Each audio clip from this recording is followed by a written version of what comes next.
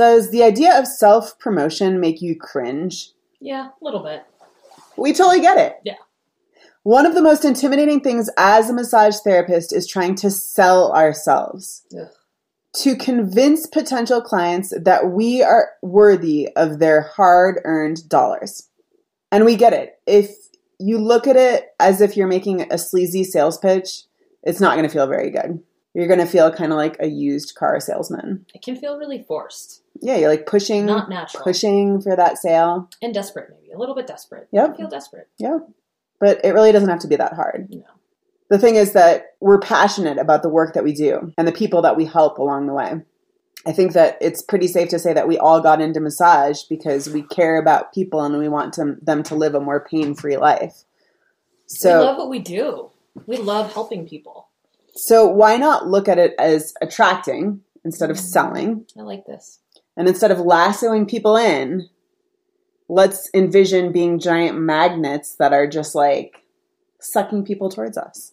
Be the light, right? There's some phrase that something goes like along that. Those lines. Yeah.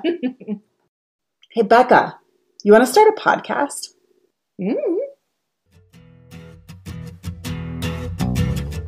Align with the Massage Business Mama is the product of two massage school besties deciding to take a leap and try something new. It's morphed, it's shifted, it's grown. But at the core, it's Allie, a massage business coach, and her occasional sidekick, Becca, two therapists committed to elevating the field. I recently saw a really good example of this, and it kind of gave me the idea for this podcast. There's a community in my town. It's called Sobo. It's a community for sober and sober curious. And there's this guy who runs the group, and he just has this magnetic energy about himself. And so something that could be like a huge kind of downer. Like sobriety? I mean, I think it could be looked at like, oh, I have to go to meetings to maintain my sobriety. I have to It can feel a little bit more heavy and not so fun and jovial. Yeah, I feel that. Yeah. And this group it's blossomed and grown into this really amazing entity where, you want to be a part of it, regardless of whether or not you're sober or not, because they're just having such a good time. Yeah. And so I see that as a good visual for what I think we can do as business owners. Right. He created so much energy around his community and so much enthusiasm that regardless of whether you're sober or sober curious, you want to be part of his group. Totally. I love it. Yeah. So how do we do this? I think one great way to do this is by sharing what makes us passionate about our field and the work that we do. Yeah. Earlier this week, we were talking a little bit about ways that you penetrated into your community. As I start my own business in Breckenridge, I've been asking Allie a lot of questions about marketing. And one of the things that you shared with me was just presenting in different areas in your community that you were really passionate about. And one of them was mental health. And I think this kind of feeds right into it. You're not doing it to promote and be sleazy and sell people on massage. You're doing it because you believe in how much massage benefits those that have mental health well needs. And it's interesting, Becca, because you bring up this mental health. I talked about doing mental health presentations, and I didn't even tie my mental health presentations to massage when I was giving these presentations. I was just giving presentations about mental health because it was something that I was passionate about, and in doing that I became more visible in my community, and people sought me out because they had met me at these different events, and they thought something that I had to say was really interesting or cool. And that's a beautiful example of attracting, not promoting. Like I didn't bring up massage once in those presentations. Yeah. Yeah. And that's not sleazy, but it is selling you, who you are. People come to you because they trust you. So yeah, that's a beautiful example of that, I think. Yeah. Speaking of mental health, another way that you attract is you make sure that you're taking care of your own mental health. So important. So important. You can get active on social media. So I think sometimes, we hide and we don't put ourselves out there on social media, but social media, it's a really wonderful tool. Yeah. And again, maybe you're not promoting massage all the time, but you're promoting what you stand for, what you're passionate about, who you are as a person. And so much of massage is connecting to the person that you're going to be working with. So it's about, have you attracted people into your orb that are like, I want to experience what kind of magic she does on the table because she has just such a positive energy. Absolutely. There's a lot of uplifting, just people and inspirational, content creators that I like to follow.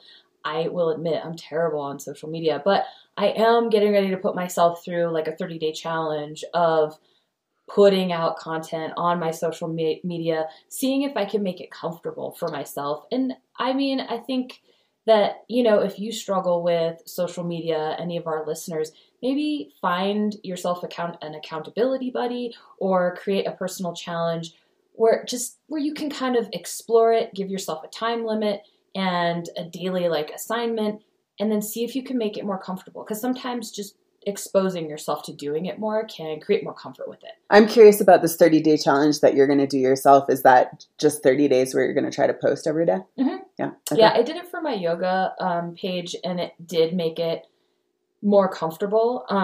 But then there's also a time blocking piece. So, if you're going to be using social media for your business, you have to get pretty organized with your time blocking. So I think because it's a rabbit hole. If you get on social media and you're not purpose driven, you can get sucked in the rabbit hole. Yeah. Or even with editing and creating content, curating content, it can really suck up a lot of your time if you aren't maybe a little bit disciplined with, with that piece. So definitely.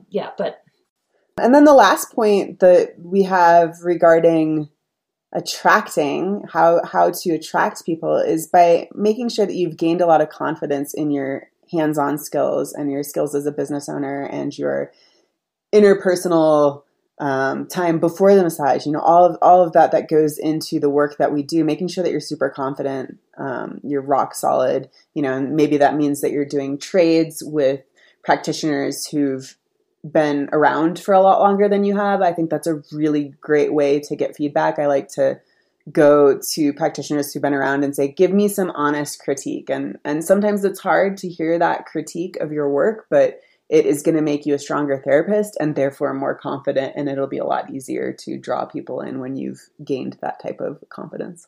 Yeah, I like to kind of do the opposite too. I don't have a lot of opportunity to give others massage and ask just for feedback, but I like to receive a lot of massage. Mm-hmm. And while I'm getting my massage from as many different people as really I can have lay hands on me, I'm like, ooh, I love that technique. And I'm kind of putting it in my toolbox, or, oh, that didn't really feel like that was right for me. And that's something that I know I do.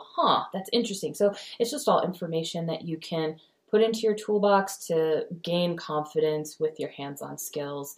And also, if you're like me, I didn't come into the world with a lot of confidence. And especially in the first probably almost 10 years of my practice, it was maybe a big fake it till you make it. Yeah. You just really want to show up and learn as much as possible and know that there is a voice in everyone's head who's trying to tell you that you can't do it. And you have to come up with a strategy to bypass that voice and fake it till you make it. Yeah. And, something interesting, too, that we learned in school that somehow for me really gave me confidence in my own hands-on work, too, was knowing this idea that not everyone is going to love your work. So if you do have one person who doesn't seem to resonate, but everyone else does, not dwelling on that one person, if you need to increase your hands-on skills because you're clearly have a deficit, that's one thing. But if it's one person who's kind of giving you some criticism or doesn't seem to appreciate your work, not letting that really. Yeah. And the negative feedback always stands out way louder than all the positive feedback we're getting, right? We don't remember all the thank yous and all the, you're amazing and you really helped me with my pain. The one that sticks out is that person who's like, that was the worst massage ever. And it gets really loud in our heads, but, learning to come up with tools and coping mechanisms, de-escalating that voice and knowing that that's just one out of the many people that you have provided service to, and you're not going to make everyone happy. And that's okay. Yeah. And, I think also continuing education is a great spot to gain confidence as well. Absolutely. You have a certain part of the body that you don't feel confident with, maybe like you don't feel confident with your psoas work. And so you do a psoas workshop and then you're able to just feel that much more confident. So I think what we're really getting at is the difference between attracting versus promoting. It might feel really subtle, but that energy shift can be the defining factor in how you are able to step into your community and attract that community that you can serve best. For me, I do like to take the idea of needing to make a profit out of the equation, and I like to come from a place of being of service. And really, it's all about that perspective shift. We're not sleazy salesmen, but we are business owners, and we do need clients to keep our business running and to keep our independence. But that money aspect, we need our clients also because we love what we do. So if we can have that perspective shift, be a part of our community by being our authentic selves and attracting that community to our business and being of service, and really share our passion, we can let go of that idea of promoting and really step into the energy of attracting. We challenge you to adopt this mentality for a period and see what happens in your business.